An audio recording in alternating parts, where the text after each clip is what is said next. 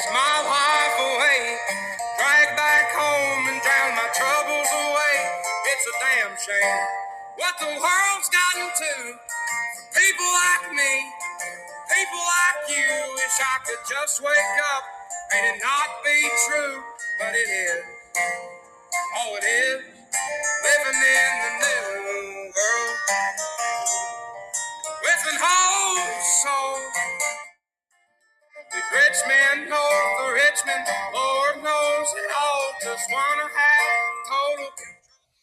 Welcome back to Real Voices of the Game. I'm Dave Dagostino, and I'm joined here by my co-host, Jim Rooney. This is Toe the Rubber, episode 336 on our network.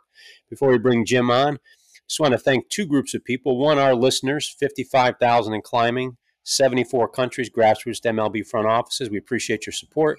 Give this show 5 stars. Make sure you write some great comments afterwards because we battle the analytics of the podcast world just like they do in Major League Baseball.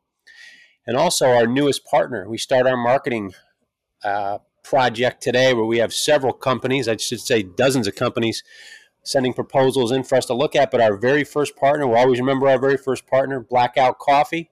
To our listeners, subscribers, if you go on to Blackout Coffee and you type in David, capital letters, D-A-V-I-D, number 20 after it, you'll get 20% off your purchase. Great company. Their slogan is be awake, not woke. We've had a whole bunch of listeners already go in and support our newest friends right there. And I'm actually going to be meeting with the CEO on Saturday in Tennessee to say hello and get to know them a little bit better as we grow this partnership, hopefully. But I'm drinking my Blackout Coffee right now in my Blackout Coffee mug that my father-in-law gave me last night by accident. So, but Jim, welcome back to your show as I digress there. No worries, Dave. Thank you. Good morning. Good morning to everybody. We getting a little bit more brisk weather out here in the southeast as we get closer to enter November. But you got a great show in store for our audience today, and two really cool things you're going to start with. One is because we do have Jim Palmer coming on our show tomorrow. We had a triple header yesterday. Started with Bert Blyleven, then Kevin Kernan, and then Jim Cott. We had Hall of Fame Tuesday yesterday, and then Jim Palmer will get close to ending our week here on Thursday. But you've got a Jim Palmer story. But you also had, as all these happenings are going on in MLB, albeit the playoffs or the World Series last night, that was a debacle. And some of these new hirings, firings, rumblings, you had an enlightening from yesterday all the way through today. And but whichever one you want to start with, you go right ahead. Okay, thank you, Dave. Yeah, I'm a day-to-day, I'm not necessarily one that jump up on a soapbox and eulogize about different things and stuff. But a couple of things occurred. I saw that tomorrow you're going to have Jim Palmer on. And, of course, it brought back memories of me being in spring training with the Orioles and meeting Jim Palmer and all the help that he sent my way when I was younger. And in thinking of the stories, it just triggered some other thought processes that have to do with some of the things we've discussed here on this show. So the first one was that one day, this might have been Jim Palmer. I was in 1982. I was in Hagerstown, Maryland, playing for the Hagerstown Suns, A-ball affiliate for the Orioles. And Jim Palmer was recovering from some back issues, and he came to make a rehab start in Hagerstown. Now, I had a little bit of a history with him from spring training, but he makes the rehab start. And by all thoughts, you're thinking, he's going to throw his allotted innings or pitches that they want him to do to see how the back's going before he makes a start back in Baltimore. And you figure he's going to come to town, little Hagerstown, Maryland. He's going to drive in. He's going to throw his innings. He's going to do his work with the trainer, and he's going to get in his car and drive home. But he saw I was on the pitching chart that day because I was going to pitch the following day. And when Jim Palmer was done with all his work, he came back and he sat down with me, and he was just discussing different aspects of the game of baseball. And the one topic that stuck with me is he was discussing on how starting pitchers pitch deep into game and workload. And besides all the physical aspects, that you have to do in your training and in your development, in your conditioning, he spoke about the mental aspects of it. And part of what he gave me was a little guideline that he said, early in the game, in the first three innings, your goal is to go out there, especially in that first inning, and establish your fastball, command, move the fastball around, see how the hitters are reacting to your fastball on that day because you've gone through the lineup once, and then continue to further your game plan based upon the knowledge you already have and the understanding when you came out of the bullpen what kind of stuff you had on that day. But then he made an interesting point that I had never heard anybody say before. He said the problem with a lot of young pitchers is that they now go into that third and fourth inning and they think they've been through the lineup once and they're going to make adjustments in their pitch selection or pitch combinations and what their game plan would be. And usually they make too big an adjustment, and before you know it, they're out of the game in the fourth inning. And the key point that he said to me was that, hitters haven't necessarily made any adjustments to what your stuff was on that day. So why are we making a drastic change in what our game plan should be? Why are we getting people out by locating our fastball and using our other tools, up, down, in, out, front, and back? And we're having very good success. And then all of a sudden we drastically change our philosophy, our game plan. And I'll give you an example. So you pitch him with your fastball, as guys all the way back to Hall of Famer Robin Roberts once said, the best two-strike pitch is a well-located fastball. And you're having success. And next thing you know, your whole philosophy on attacking that hitter when you're ahead is going with your breaking ball, going with your curveball. Or you're working in and out on that day and things are working very good. And next thing you know, you change your game plan and it's all up, down. What Palmer was trying to state to me was that there's no need for a drastic change. What you do is you just camouflage it a bit. You introduce different factors, different pitchers, locations, changing the speeds. So you throw the hitter's timing off and you make the hitter think that you've made an adjustment, but yet you're still getting them out with the same key pitches, the same pitcher's pitches that you executed early. And through the next three innings, then you have a slow, gradual changeover. And then by the seventh, eighth, and ninth, he said, by then it's survival and it's being mentally tough. And it's understanding at that point of the game what's working and how you're getting hitters out. And then you're going to do what you can. So this threw into my mindset, this whole concept of workload. But it also made me remember back when I was doing the pitching coordinator job for the Brewers. We had a couple of pitchers in AAA. And they had pitched in the big leagues a little bit, and they were possibly now maybe on their second or third, sometimes fourth different organization because they're just looking for that little magic formula to get over the hump. And instead of being a AAA pitcher or a 4A pitcher, be a guy that could stick in the big leagues, for hopefully 3 years and qualify for a pension. And one of the traits that they all seem to have, no matter what kind of stuff they were, whether they were finesse pitchers or what I call tricksters or power pitchers, they all seem to have great success for the first three innings. They were having a good day. And in the fourth inning, they had a major change in their game plan because they felt that the hitters were going to make adjustments. They actually feared the thought of the hitters making adjustments even before they perceived that a hitter was making adjustment. And they switch a lot of times to their second or third best pitch as their out pitch. And next thing you know, they're out of the game by the fifth inning. Yeah, so it's predetermined is what you're trying to say. They what do we say? Well, I hear pitchers say this all the time. Make them earn the right to see pitch number 3. Don't just start going to that. Same in basketballs too. Your wife would probably say the same thing. Stick with your go-to move until they force you into your counter move. Make them earn it. Exactly. And so when you go along those lines, there's two parts of that story. There's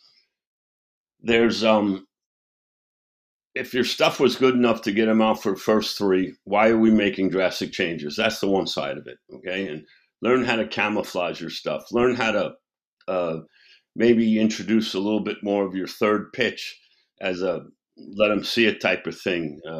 Change ups down in front of the plate, breaking balls a little bit off the plate, tease them and tantalize them a little bit, but you're still going to go up with your out pitch. You're not necessarily going to change that, until the hitter actually makes an adjustment. And it's adjustment that you see. It's not a perceived adjustment. It's not a thought that they're going to adjust. It's adjustments that you see. But the other thing it triggered in me was this concept of workload. And here's where I earlier said used the word eulogize. The funny thing about a lot of what I see is that many times baseball issues mirror societal issues. And like I said, I'm not looking to stand on the pulpit here, but for example, before we even get into the societal issues, many, many times I can tell you that a pitcher's delivery matches their personality. Whether it's slow and deliberate, it's quick and herky-jerky, different things. And there's nothing wrong with that, but the pitcher should then understand that that's his individual rhythm and timing, that really shouldn't be messed with. So you think of all the young coaches out there that either are trying to slow somebody down or speed somebody up. A famous child psychologist once said to me years back when he was a client, when I had my training business, he said, always remember, Jim, a leopard will never be able to change its spots, but it does have the ability to start to understand the spots it has. So when you look at a pitcher and his delivery, yeah, there are adjustments he can make to improve his rhythm and timing, but you're not going to change him from a slow, deliberate delivery to a fast, quick delivery, or you're not going to change the pace of his action or the speed of how he does things. And a lot of times it mirrors his personality. So as a coach in that instance, it's better to actually work with his personality to understand how his brain and his mind functions and how he makes decisions and how he perceives things than actually try to mess with changing some physical things of what he does. I like that. Now, did you see something in the games last night, or what triggered this? No, it was just because that's interesting. I've never heard that said before. It was just the thought of Jim Palmer, and bringing me back to sitting with him on that day. I'll be honest. I've been lucky enough to sit with Jim Palmer many times. After my second shoulder surgery up at University of Massachusetts Amherst with Dr. Pappas, Palmer was rehabbing his back once again with Dr. Pappas, and 3 times a week we happened to be doing our rehabs at similar times. I've had lunch with him. He talked baseball. It even goes back to in spring training when you'd go over to big league camp. And sometimes the start of it is, you're just basically shagging BP, or like I've told in the past, Ray Miller would say, go shag out in left center, and you'd look up as you're jogging to left center, and Flanagan and McGregor are out there. So you realize, keep your mouth shut and pay attention and see if you can learn anything. But in those days in Oriole spring training, during BP, Jim Palmer would play center field, and he would he'd catch as many fly balls as anybody else out there. He'd be running all over the field. So he would use batting practice, as part of his conditioning. And, the guy was quite an athlete. He was a gazelle. He could run down balls in center field like when you'd sit there and watch Paul Blair do it. It was just outstanding to watch. I think people forget that, to do what pitchers have to do for now. I was going to say 100 plus pitches a game, but now it's more like 70. But they've got to be tremendous athletes to repeat that over and over and over again. And I think we forget that. And then sometimes I don't think the pitchers nowadays help themselves in regards to that. They don't hit anymore, obviously. So you don't see them running the bases. And even fielding right now, we've almost taken that away. Like they're not fielders anymore out there when they should be. So I'm not surprised when you say Jim Palmer doing that. I think Mariano Rivera most recently is probably one that we thought and remembered, but I don't know if I see that as much anymore. Well, I think in just like any position in baseball is, Players follow the money, and then they focus on the limited things that they think are going to bring them back the most money. You're not necessarily talking about a whole bunch of well-rounded baseball players nowadays. But getting back to Palmer, so when you first went over to big league camp for your assignment, some of the things that would happen was at that time they didn't have minor league pitching coordinators, but we did have a roving pitching instructor. Each team didn't even have a pitching coach. So the roving pitching guy was we used to call the Big Chief, Kenny Rowe, pitched for the Los Angeles Dodgers back in the 60s. And he'd say, hey, Rones, just do me a favor. When you go over to big league camp, just make sure one thing, don't get in Jim Palmer's way. Okay, fine, and at first you didn't necessarily understand what that meant, but then when you saw him running around catching every ball in center field, it was like, don't go running around to get a ball. I mean, Jim Palmer's going to catch everything out there. Just let him do his thing. It's part of his program. So one day I'm on the bag, on the bucket behind the big screen behind second base, and all the balls are being retrieved and thrown into me. And there's a pop-up that's going to come right down to me. And but I had a feeling that Jim Palmer was on his horse and very quickly was going to close ground. So I kind of stepped aside, and Palmer come running by, caught the ball. And then instead of throwing it to me, he just walked up to me and handed it to me. And he said, hey, how do you know Mike, meaning Mike Flanagan? And I said, I don't really know him, Jim. I just met him. But the scout that signed Mike Flanagan, John Stokey, also signed me. When he signed me, he was at the time considered the national cross-checker for the Orioles. Lived in upstate New York. Flanagan was from Massachusetts, New England area. So I said, besides Mr. Stokey signed both of us, and I'm left-handed, he's left-handed. Some people, I guess, have compared, our body types and how we throw and stuff. But that's about it. I mean, I know stories that when people used to scout him, they'd want him to throw harder, and why is he pitching instead of just cutting it loose, because they wanted to get those good radar gun readings and different stories like that. And he goes, oh, really?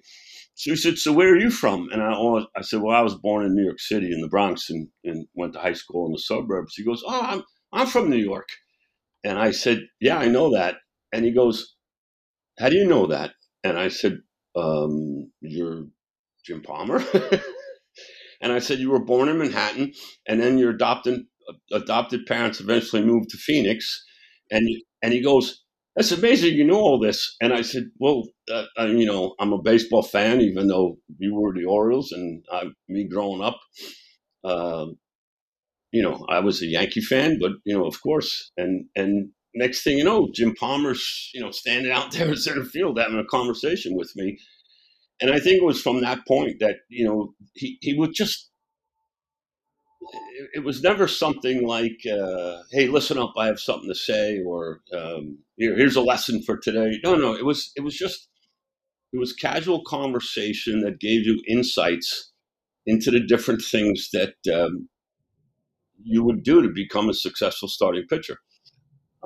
I remember watching one of his rehab starts, and he started throwing that slow curveball, and you're sitting in the dugout. And a lot of times in the past, even if you were doing a pitching chart, you did it from the dugout. You didn't do it from the stands. And you're amazed, like a slow pitch softball pitch. And then you see the fastball just rides up on the guy's hands, and then that thing dropped in, and you started to get to an understanding that you saw it firsthand. Oh, that's what up down means. That's what front back means. It starts to make sense as far as the conversations that people have had with you about what a pitcher's tools are, or how he should attack a hitter. But the thing about it is, even if you look back in the history books of starting pitchers in that era, regardless of what kind of stuff they had. We're talking about many different styles of pitching back then. Guys like Palmer and Catfish Hunter and Tom Seaver and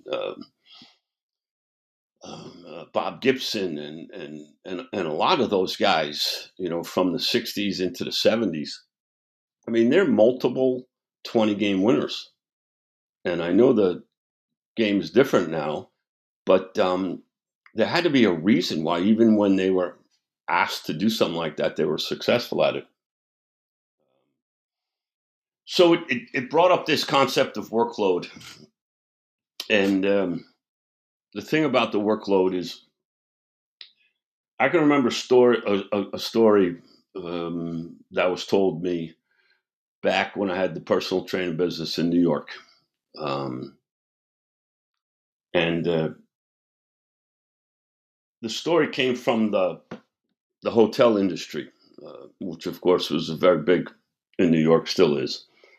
And the fact that a lot of Irish immigrants, Irish nationalists were coming to New York still at that time, and they were extremely well educated, master's degrees, PhDs in different areas of how European education system is. And they were taking jobs, entry-level jobs in the hotel industry. Maids, chefs, cooks, all kinds of things. And especially at that time, the hotel industry was, you could graduate from Cornell University School of Hotel Administration, and want to go to work for Marriott, and you would take an entry-level job and then move up the ladder. And how the story was at that time was a lot of people were graduating U.S. institutions, universities, and not wanting to take any of those entry-level jobs. And this opened it up for all the different, if you would call immigrants at the time, wanting to do it. So for me, then I'm starting to draw the parallel of workload and us losing the ability to mentally and physically do work. This is one of the things that I started to equate to baseball, and as far as pitchers and their mentalities and their physical abilities. And then, Dave, it led into, I've heard you speak many times over the NCAA transfer portal. And, you've talked about basketball. We've had the conversation about Deion Sanders and Colorado football. But I read a couple articles, and it was people's opinions about the changing shape of college baseball, NCAA Division I baseball. And not that we're talking about the large sums of money from collectives and NIL and everything for baseball, but just the premise that a lot of these Division I schools, their coaches are starting to make a pretty good amount of money. And what goes along with making a lot of money is you want to continue to make a lot of money. You don't want to lose your job, especially you enjoy that money coming in and the lifestyle that it affords you and your family. So more and more of these programs are basically going with juniors or seniors. Not a lot of development is going on with the freshmen and sophomores. And more of these juniors and seniors are coming into programs from either transfer portal or junior college, where you're going to rise in junior college transfers. So think about the concept of workload. On both the player's end and the coach's end, when you look at that environment that we're going to the transfer portal or we're going to junior college transfers to then bring up fully developed juniors and seniors to attempt to win baseball games, it's all a quick fix. It's eliminating a lot of the work. It's eliminating a lot of the process in order to be successful. It's looking for the immediate instant gratification, the shortcut. Players on one end are looking for more and more playing time in order to develop, which you can understand. But when you see different players that are now on their third or fourth program, there's something up there. And it just gets back to my thought process on workload, the ability to do work both on a mental and a physical level.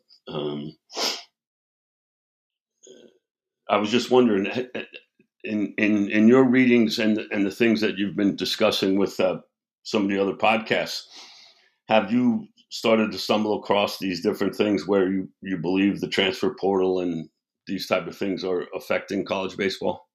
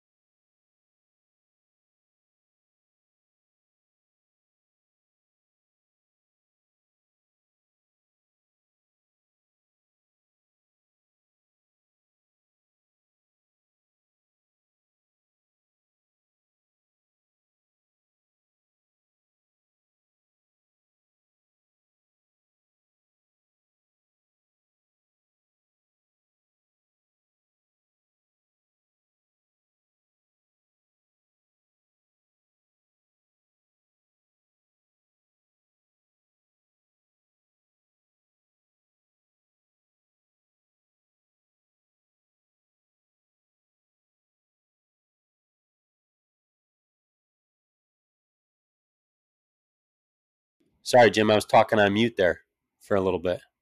Okay, no problem.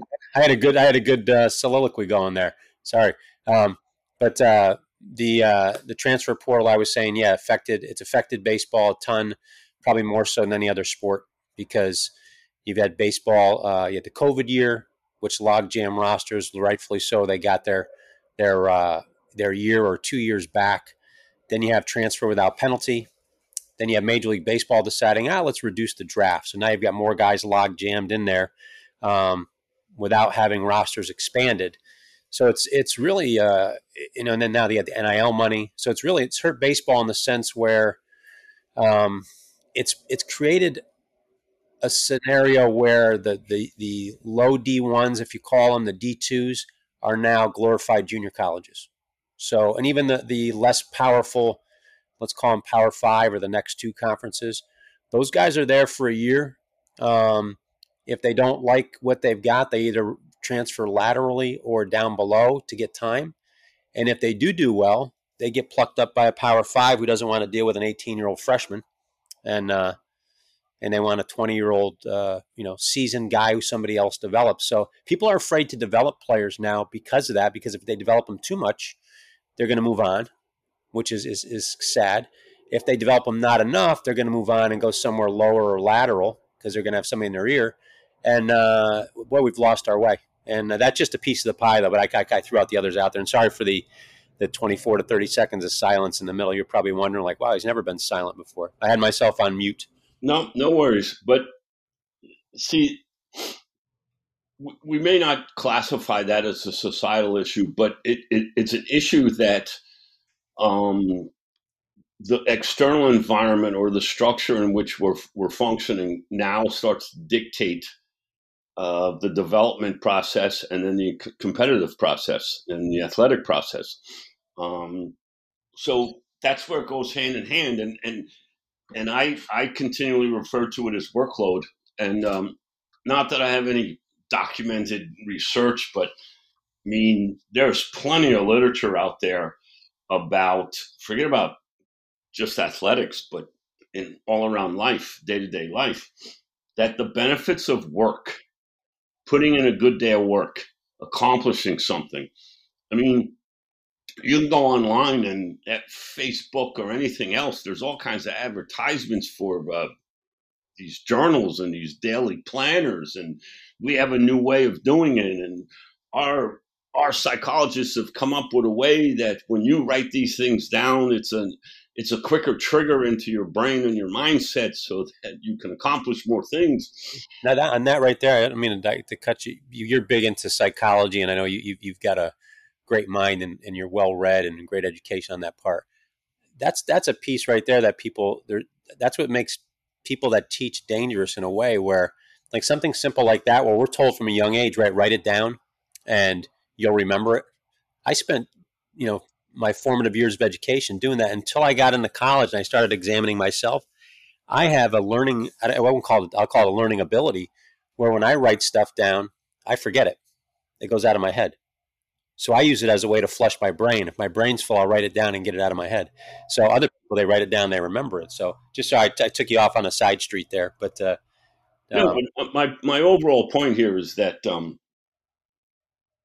a daily basis, you can look things up and start to understand where all the research and all the people that are having conversations about mental skills and development and the ability to do work and the ability to accomplish things is all basically based upon, you plan your work, you work your plan.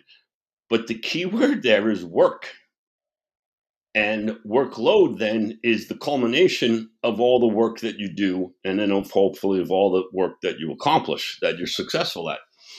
And we've eliminated that from much of our, if you want to say, from our society to our to the structure of baseball, to the structure of amateur baseball, college baseball, and professional baseball.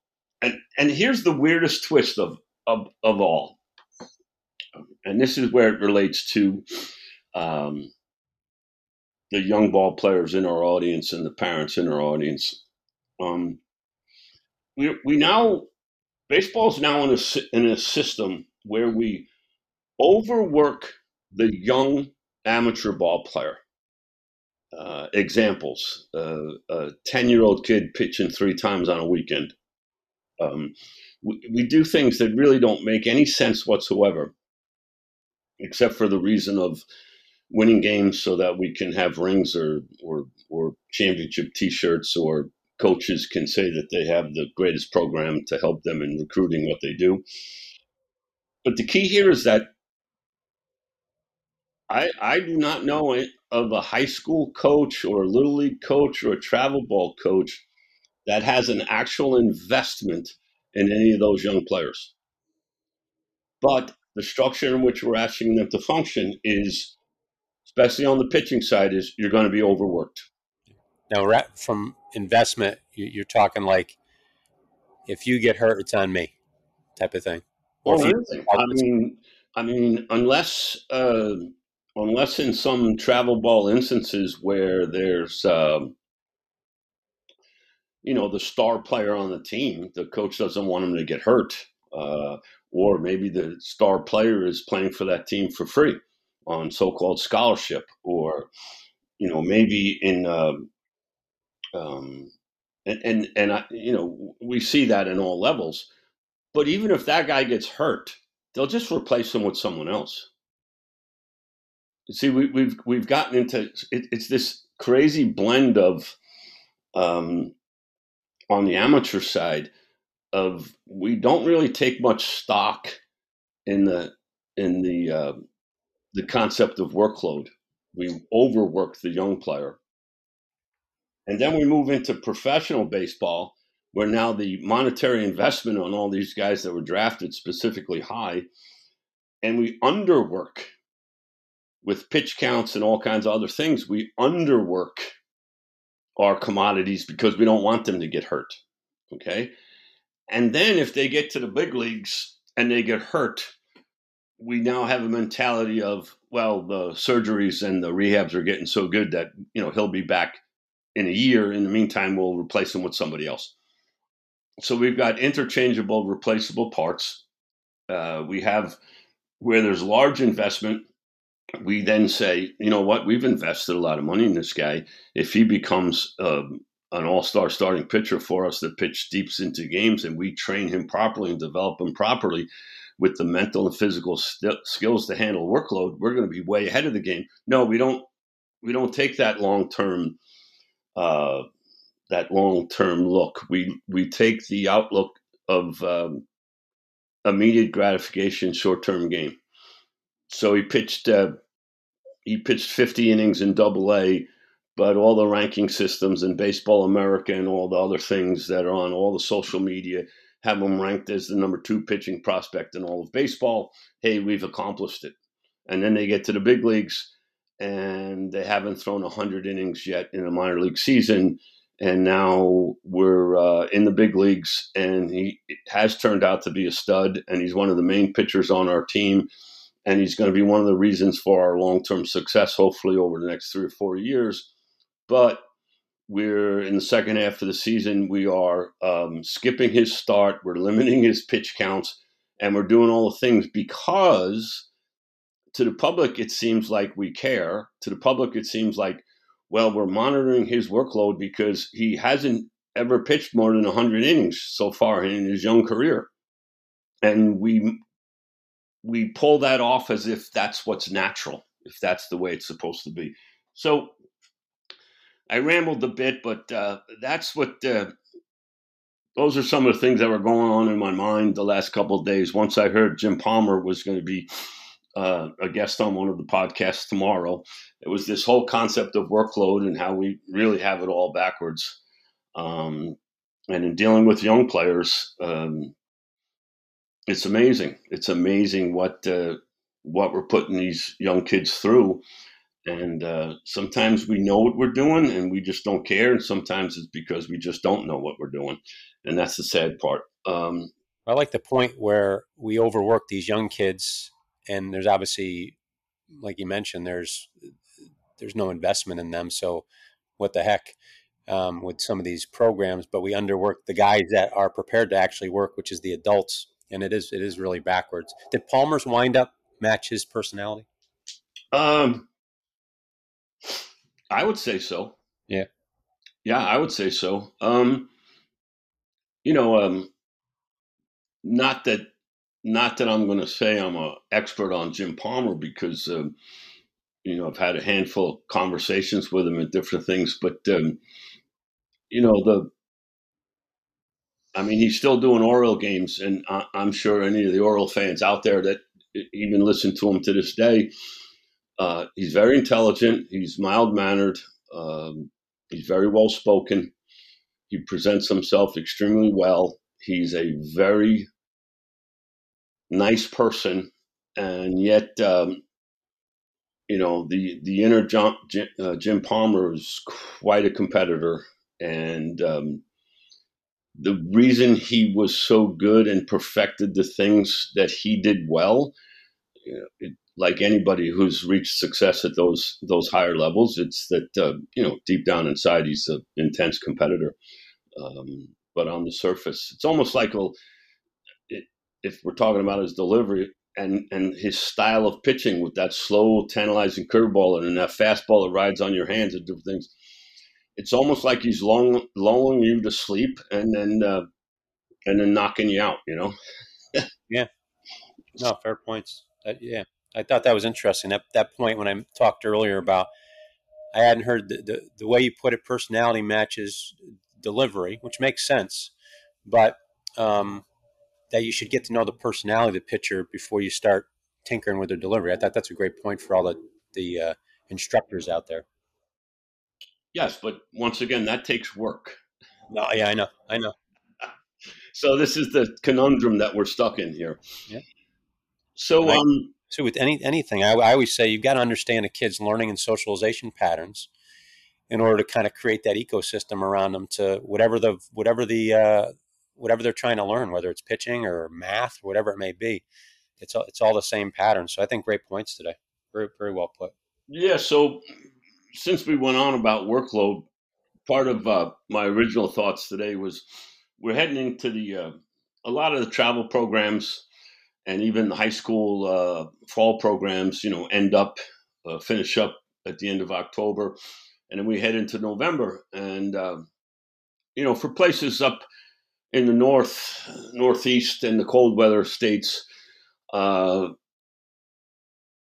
it's not as accessible for a large group of individuals to then, necessarily play baseball year round.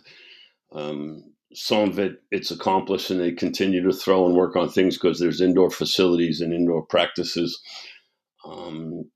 But going back to our conversations a few weeks ago with Vinny Perez, he stressed the importance of time off, even if you want to call it active rest. And if we take going back to last week, if we take some of the thoughts and concepts from periodization programs and annual periodization programs, even if the rest is an active rest, baseball players should now in the month of November, in the minimum, get away from baseball, do something else, hang out with your friends. Still be active, but give yourself time. If you want to say your baseball muscles, give yourself time to recuperate mentally and physically from the game of baseball. We've always talked about the importance of focus and feel in baseball because it's a repetitive type sport. And since it's so highly repetitive, both mentally and physically, you need some time off. Ultimately, in a perfect world, there really wouldn't be fall ball. And hopefully you're playing another sport. Cross country, you don't want to play tackle football, flag football, something. Or just if you started your training, let's say you started your active rest a little earlier, and then as you're moving in November, you're in your off-season conditioning program. The key to this entire thing is that usually on the annual schedule that most of us are kind of part of with the indoor facilities, high school programs having the ability to work out earlier in the year before it even warms up. Programs down in the South obviously don't have to worry about that. Travel programs, they play a fall program and then they pick up a spring program. Some of these travel programs with indoor facilities in the Charlotte area, then want you to come to their conditioning and their things that they do. Some of them make it mandatory. We'll discuss that in a little bit.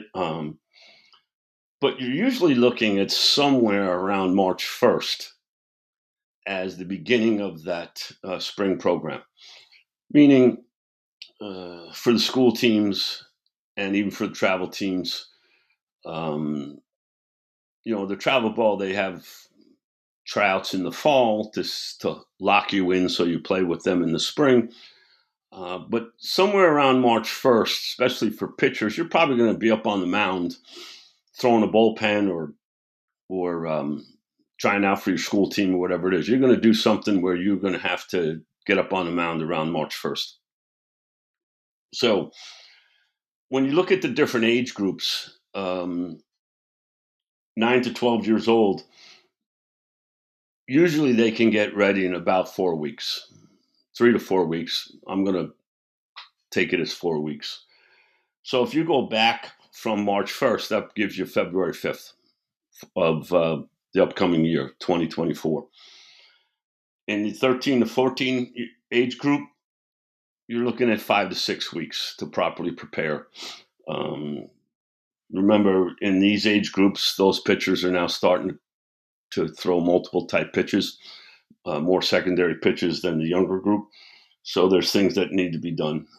They also are moving into the area where their skeletal maturation, their physical maturation is reached a point where you could start applying rotational resistance type work into it. So the training programs get a little bit more in depth, a little bit more time consuming.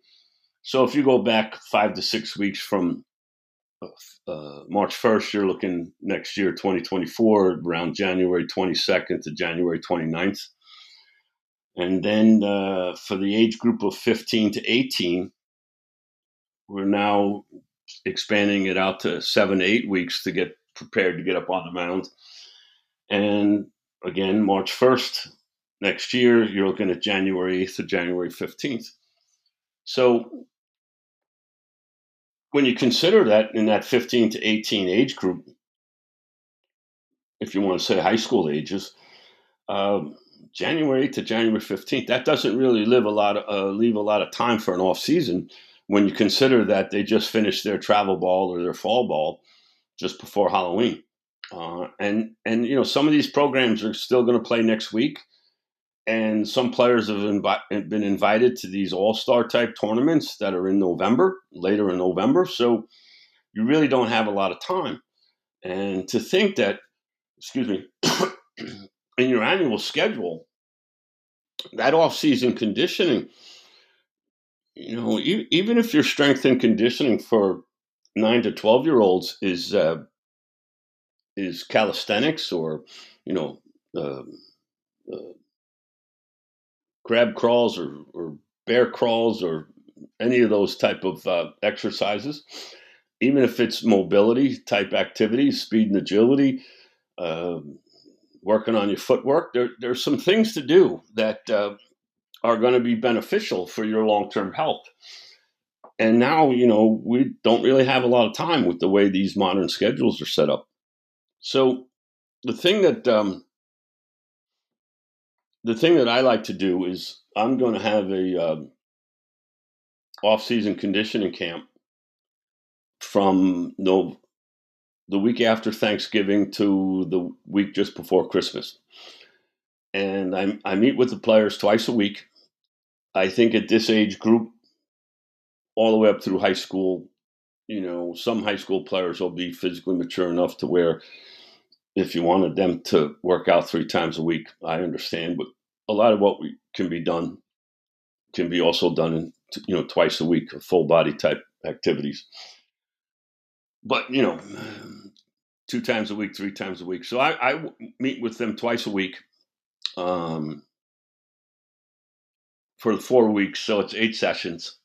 And I teach them the different ways that they can work out and the different things that they can do on their own.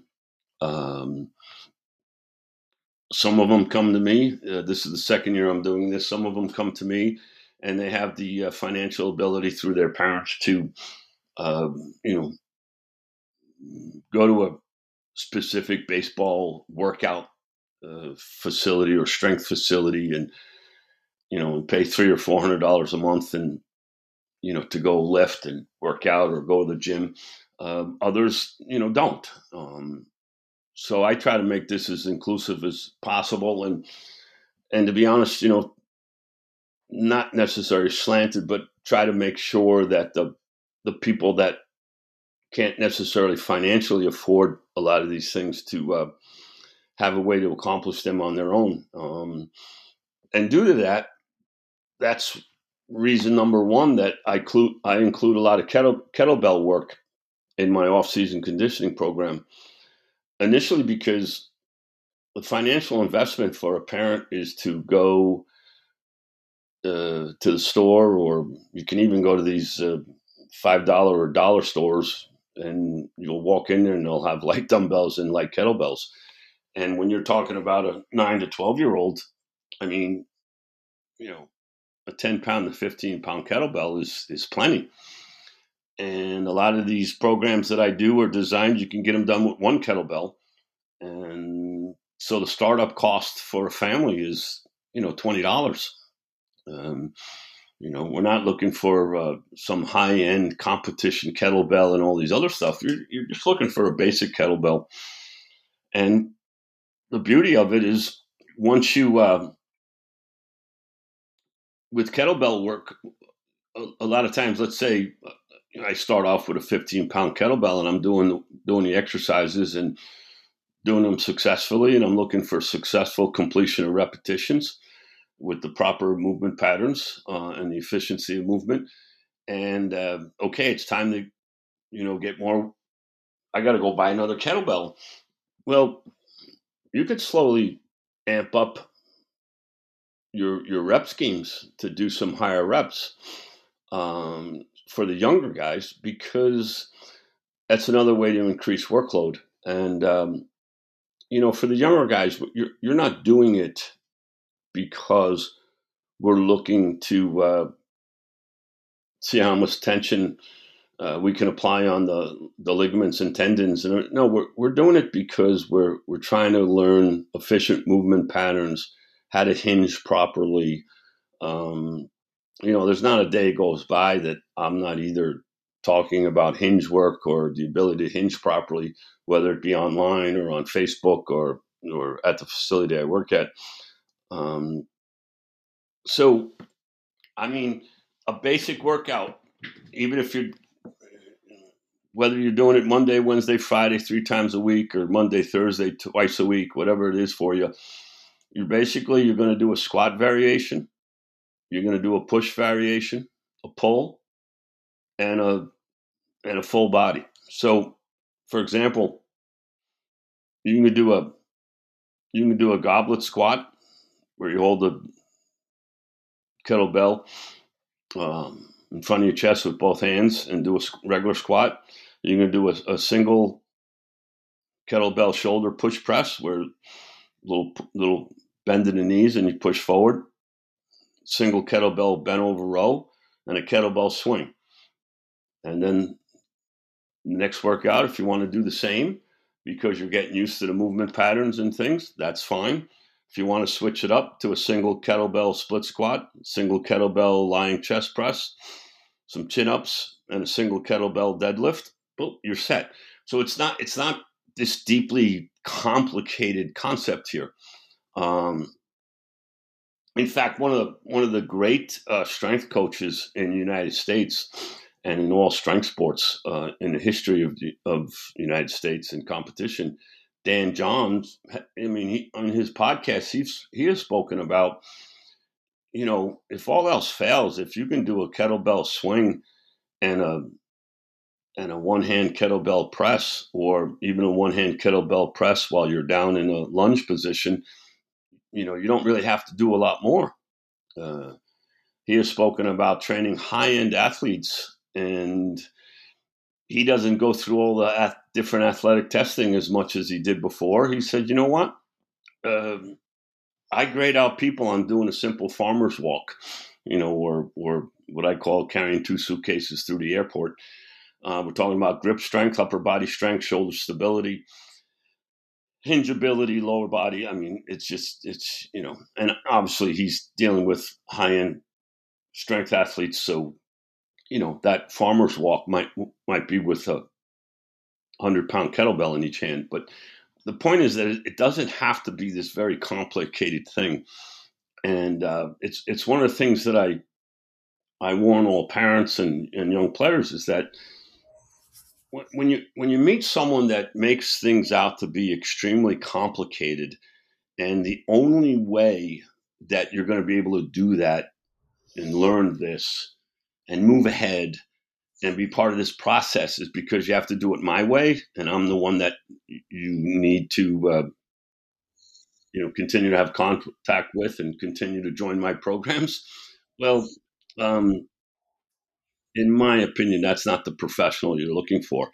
Yeah, Um, that's one of the key points I tell parents when they're selecting again, I don't care what it is, the teacher, the coach that tries to make you think like, almost create their presence in your world like it's a drug. They've got to have you. You need them all the time. Don't want that. That's the guru. The teachers that you want are the ones that you get the impression that I want to make myself obsolete. I want to make you your own pitching coach, you your own. Just come to me when you got something need fine tuned, or you're in trouble. But I like that's a key point. I'm sorry to interrupt. I want to make sure our parents understand that is a key takeaway today. yeah, and like I said, basically you're looking at closed chain kinetic exercise. We've talked about compound movements, working the prime movers. It's strength based, so we're looking at successful completions of the movements, of the repetitions. I stated one of the reasons why for this type of work I use a lot of kettlebells, but kettlebells also it's the process of creating force and controlling force. You can work unilaterally. It's closed chain movements. We're working the prime movers. As I stated before, it's inexpensive and only takes one kettlebell to start. But this key point of creating force and controlling force, we've spoken in the past, very, very similar to the martial art of Aikido. That's what you do on the baseball field, and this is something that we've gotten away from. For example, the currently in this World Series, the outfielder who's on fire for the Rangers, Garcia. Now, I'll be honest, I haven't with my busy schedule and different things going on with Halloween and stuff like that. I haven't sat and watched many of the games in their entirety. But the swing Garcia took, and all of a sudden, I haven't heard an update, but I did hear this morning they took him off the roster. So he has some form of oblique injury or something like that, right? Um, there's an example. Now, I'm not trying to pick on Garcia and anything. I have no idea of his training mechanism and everything. I just know he's a gifted athlete and extremely strong and powerful. But that's an example of creating the force and then not necessarily controlling it on that swing, and that's where the breakdown is. Now, of course, it's a long season and the workload and muscles get tired, and when they get tired, they shorten and a lot of type of things, and then you ask them to do something, and you know, you get a little bit of a breakdown. But that's the concept of creating force and controlling force, not only for your performance but for your health. I got a question for you, 'cause you brought this point up at the beginning where sports mirrors society and the world we're in right now, kind of the theme of our talk today. But we all agree that the player today is probably physically stronger, probably looks better in the uniform. Just they give that appearance of being a better athlete, and we've defined it as, and we've all said it at one point, they're better athletes today. But I'm a product of, I played in the late '90s. You're a little bit before me. I don't ever remember, even though we would be considered lesser athletes in terms of the strength today. I don't ever remember a guy tearing an oblique or injuring themselves to that degree performing a function of the game. So I think, do we have to, has our society gotten so bad with redefining things like they're the greatest athletes? Do we have to redefine what a great athlete is? Because I don't remember that ever happening. Right. Well, I'll tell you a funny one along those lines, Dave. The year I worked with Sparky Lyle in the Atlantic League. Now, understand at the time, Sparky was probably 56, 58 years old. He hadn't played baseball, in a long while, and I'm sure he golfed and did some other activities. But one day, just joking, the way Sparky always was, when you understand his humor and everything about him, was he said the thing that I don't understand is that why would you? There's training and there's ways to get in shape and to get ready for the baseball season, but why would you attempt to do something that you'd get hurt at? So he used to kid, you can't pull fat. That was his joke. That was his way of just questioning that off-season training and preseason training and getting ready for the year is all important. It wasn't necessarily his philosophy as a player, based upon the era that he played in, but your performance back then was based upon if you made it through the season. Your best ability. Every now and then we hear it said from time to time in sports radio and different mediums. Your best ability is your availability. I think that's what was thought of back then. I mean, whether it's Mickey Mantle playing on destroyed legs and knees to Cal Ripken breaking Lou Gehrig's record. Part of what made these people successful is your availability. Now, an interesting thing about that, is, again, just think about how the structure in which we function, or the environment or society in which, societal group in which we're attempting to perform. Once we decide that let's say in baseball, once we decide that the so-called counting numbers are not important, the counting statistics, okay, are not important, and we start to break things down to individual components, okay? One, it's a definite measure of short-term success. Two, so a guy that spends a quarter of the season on the disabled list, but his analytical numbers are greater than the person that played the whole season healthy and has better counting numbers. And then all of a sudden, we're voting for the Cy Young or the MVP or these different awards, and guys that sometimes have 200 less at bats are winning these awards, or pitchers with 50, 60, 70, 100 innings less are winning these awards. We've now created that environment in which the short-term immediate gratification, how we, somebody stated it the other day that when we put so much importance on every single pitch, I think it was a writer that was commenting on how the media is reporting on the playoffs in baseball and the World Series this year. And it was like, we overanalyze every single pitch.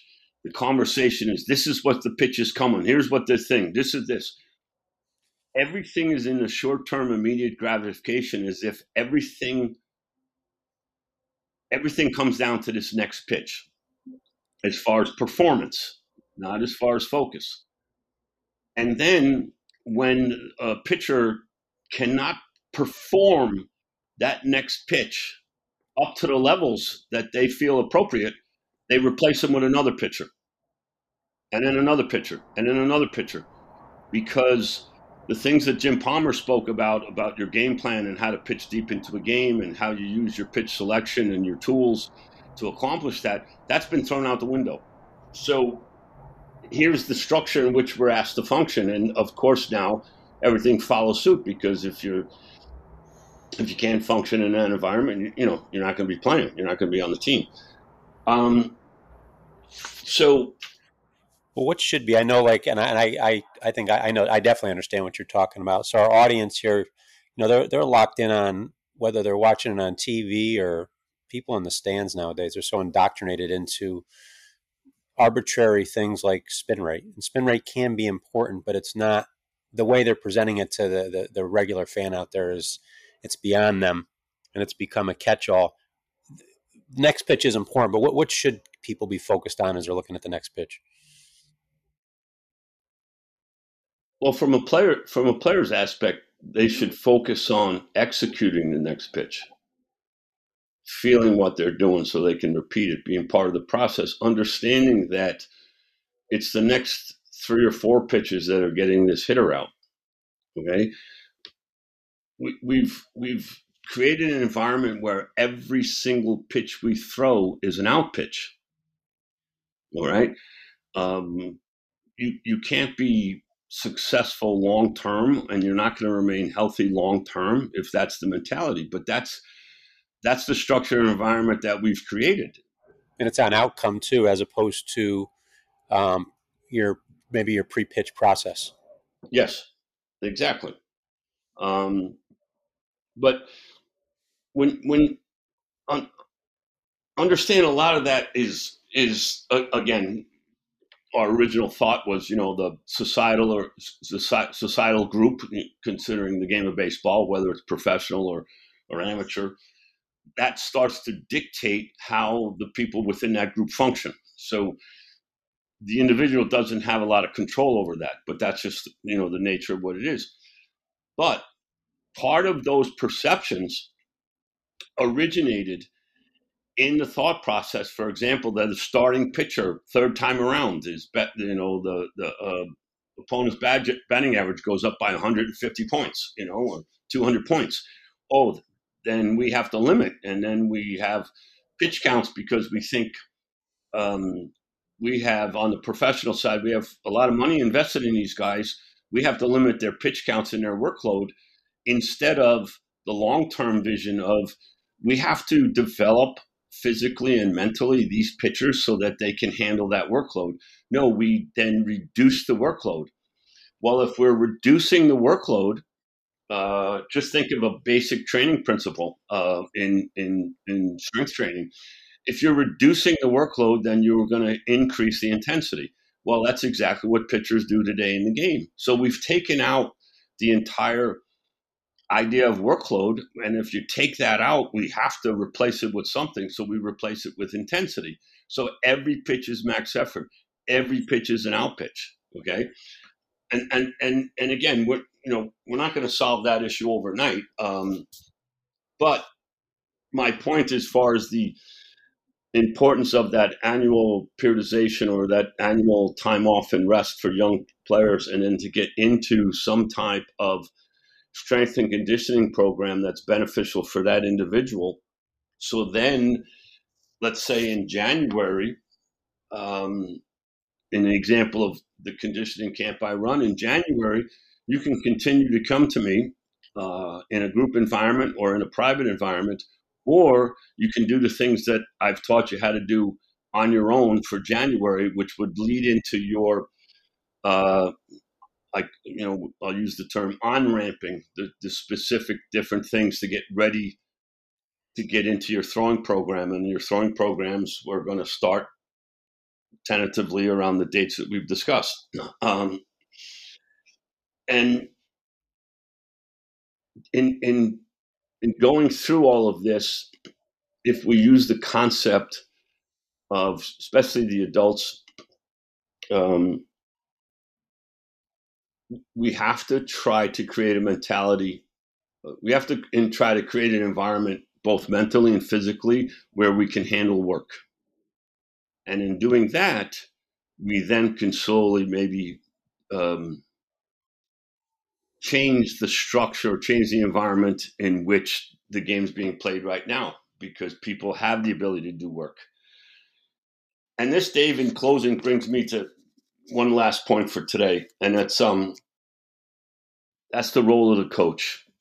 And one of the things that has been lost, I think, recently is that I'm just going to read something, because when I first read it, I thought it was outstanding. It says the role of a coach extends beyond just instructing and developing players' skills.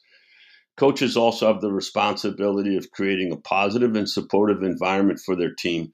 They serve as mentors and motivators, helping players navigate challenges, build resilience.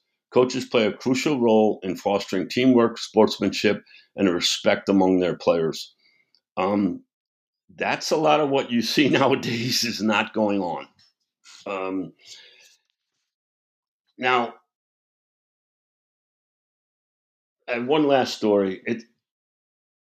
This is something I think happens more often than not nowadays. A high school coach or junior high school coach tells a player, well, if you don't play in the fall, you're going to have a tough time making the team in the spring. Meanwhile, the guy's also a pretty good football player or cross-country runner or maybe even a golfer down south, okay? Then we take it a step further. We say, if you don't come to my conditioning or do my off-season program, you're not going to be on the team in the spring. Then we get to, if you don't play on my travel team, you're not going to make the high school team. I mean, these are all things that are being created by adults. And it has nothing to do with what I just read about the role of a coach. It's an adult putting young players, young athletes in basically a catch-22, in basically situations that emotionally and intellectually they're not necessarily ready for. And it becomes a crisis. And think of those environments that these kids are now growing up in. No wonder that when they get to college and they don't get their way, they immediately want to go in the transfer portal or, go down to junior college. Or because they've learned from the environment and the structure that these adults have created that is their thought process, because it's a process of survival, you know. Um, I mean, to consider the fact, and I've seen it in multiple instances, that a high school coach will say, if you don't play on my travel team, you're not going to be on the team in the spring. I've seen travel organizations say, uh, if you don't play in the fall, you're going to have a tough time. I'm going to give your spot away because I can't hold your spot till the spring. Or they hold a tryout in the fall. So basically, you're saying, you're strapped into, okay, I made that team. And if they find out that you try out for another team, they give away your spot. Um, why does a young man have to make a decision? Why does a 10-year-old or a 12-year-old have to make a decision in November what he wants to do next spring? That's your answer. Yeah, that's the thing. Money. It's money. Yeah, but we create an environment. Okay? And it's like this, okay? I've heard many, many great talks on, if you want to say in a philosophical sense, of very people far more intelligent than I on different topics of, morality, emotional and intellectual maturity, uh, and then how where it comes into play in the rise in technology. So you can get very deep, and you can talk about, like stem cell research or or cloning food or different like that. And I remember a story back when a local police department knew that some place had become a crack house, so they decided to put cameras up to see who was going in and out of this apartment building. And one of the things I asked at the time is that I I, uh, I understand that you're using the newfound technology in order to help you hopefully do the right thing, but in a local police department, who are the people that are watching that tape? An individual. The individual watching that tape, do they have the moral, emotional, intellectual maturity to use that modern technology properly? I don't know. All right. Um, Next thing you know, a social worker goes into that building to deliver free turkeys, and now he's a person of interest. See, these are things. So, um, these are the environments we create. These are the processes in which we start to dictate to the young children, the young players. And then that young player, why would that young player decide to trust any coach that he deals with? Why would that young player, um, even on a professional level, why would that young player start to think that the people that are telling him things to do are doing it for their benefit? Okay, so then of course we're going to jump around and find the environment that we feel more comfortable in. Of course, there's many times that we're going to decide to walk away from maybe some adversity and learn to mentally and physically handle it, and then grow in our ability to accomplish work successfully. And we're this is what we're doing as adults to produce these type of things. You know, um, It's a vicious circle. Like and there's now families that there are instances where kids just got to get out. Jim Cott and I talked about one yesterday where kids it's not healthy. They need to get away. But now parents have taken it to the nth degree where they almost start shopping their kids around, and instead of like you're talking about, if there's an adverse situation and you're searching for that comfortable coach, that's cool, that's good to do. But there's parents that if their kids not deem the shortstop, and I'm using air quotes on an audio only, but then they're moving him rather than compete for the spot or learn where they're deficient or learn another spot or be comfortable with that. They'll go move them because these kids are playing for different teams. You see it probably with Seamus's team. These guest plays. It's gotten into an entire layer of sports that I understand it because it's not that deep, but I don't understand it because it's not helping these kids out. None of it is. None of it at all. No, and some of what I see, mainly what I see, is that adults are, let's say parents are, they're stuck between a rock and a hard place because it's the environment created by these coaches nowadays um, that make it hard on them. They want to trust that person. They want that. They want their son or daughter to be part of that program. But um, even a 10-year old level, everybody plays the same position. Nobody's rotating around. None of the things that we've talked about in prior podcasts is being accomplished. Yeah, and they shouldn't have to choose between sports. They shouldn't have to, if they feel like they need a little bit of time off during the off season. Yeah, they should be able to take that without question.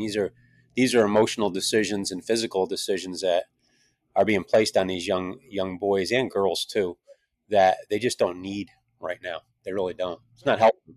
And like I said, if we go back to the original thought of workload, okay, if a coach in whatever program, whether it's high school and travel ball or little league or whatever it is, if that coach had the ability to increase his workload, to increase his individual ability to do work, to function successfully in doing it, improving his skills as a coach, improving the environment in which he creates, to actually understand and focus on what the true role of a coach is in order to help these young ball players, that would trickle down throughout his system. People would want to come play for him. He'd have plenty of players. He wouldn't have to worry about having his tryout a week before his competition's tryout. Yeah. He wouldn't have to worry about telling his players if they didn't play in the fall, they can't play in the spring. He wouldn't tell the player, listen, in order to play on you just finished my fall season. In order to play on my team in the spring, you have to do 1 to 2 private lessons with our other coaches during the winter. He wouldn't say, I understand that you could work out at home and do the proper things and save money for your parents and have your parents spend as little as $20 to buy one kettlebell. But no, you have to come and we're going to charge you $300 a month for the winter that you work out with us. If you don't do it, you're not on the team. Yeah, no, it's silly. Parents need to just take a deep breath and become the first educator of their kids. And it's a mess all the way around. I don't like any of that stuff at all. It's unfortunate, but we're trying to fix it here. We've got, I think, a great group of guys together, and obviously putting out the word with real voices of the game to try to fix these problems. We're not just banging a drum. We're actually getting out there and doing it. Like your camp. When is give the dates of your clinic that's coming up? When does it start? Yeah, off the top of my head, the conditioning camp will start the Tuesday after Thanksgiving. Okay. So I believe that's the 28th of November. I could be mistaken. And it'll run through December 19th. Tuesday nights at 7 indoors, Saturday at 11 a.m. in the morning, indoors and outdoors. That'll be good for them. That'll be their break from school a little bit. It'll keep them in shape. And I encourage all those that are in Jim's region, reach out. We have it on social media. We'll keep sharing it so that way you guys are aware of it. And the training's going to be great. I think hopefully next show we'll have a few more shows before that, but maybe we can go through the pitching schedule for kids that should be starting in this off season as well, so they can have an idea of what they should be doing.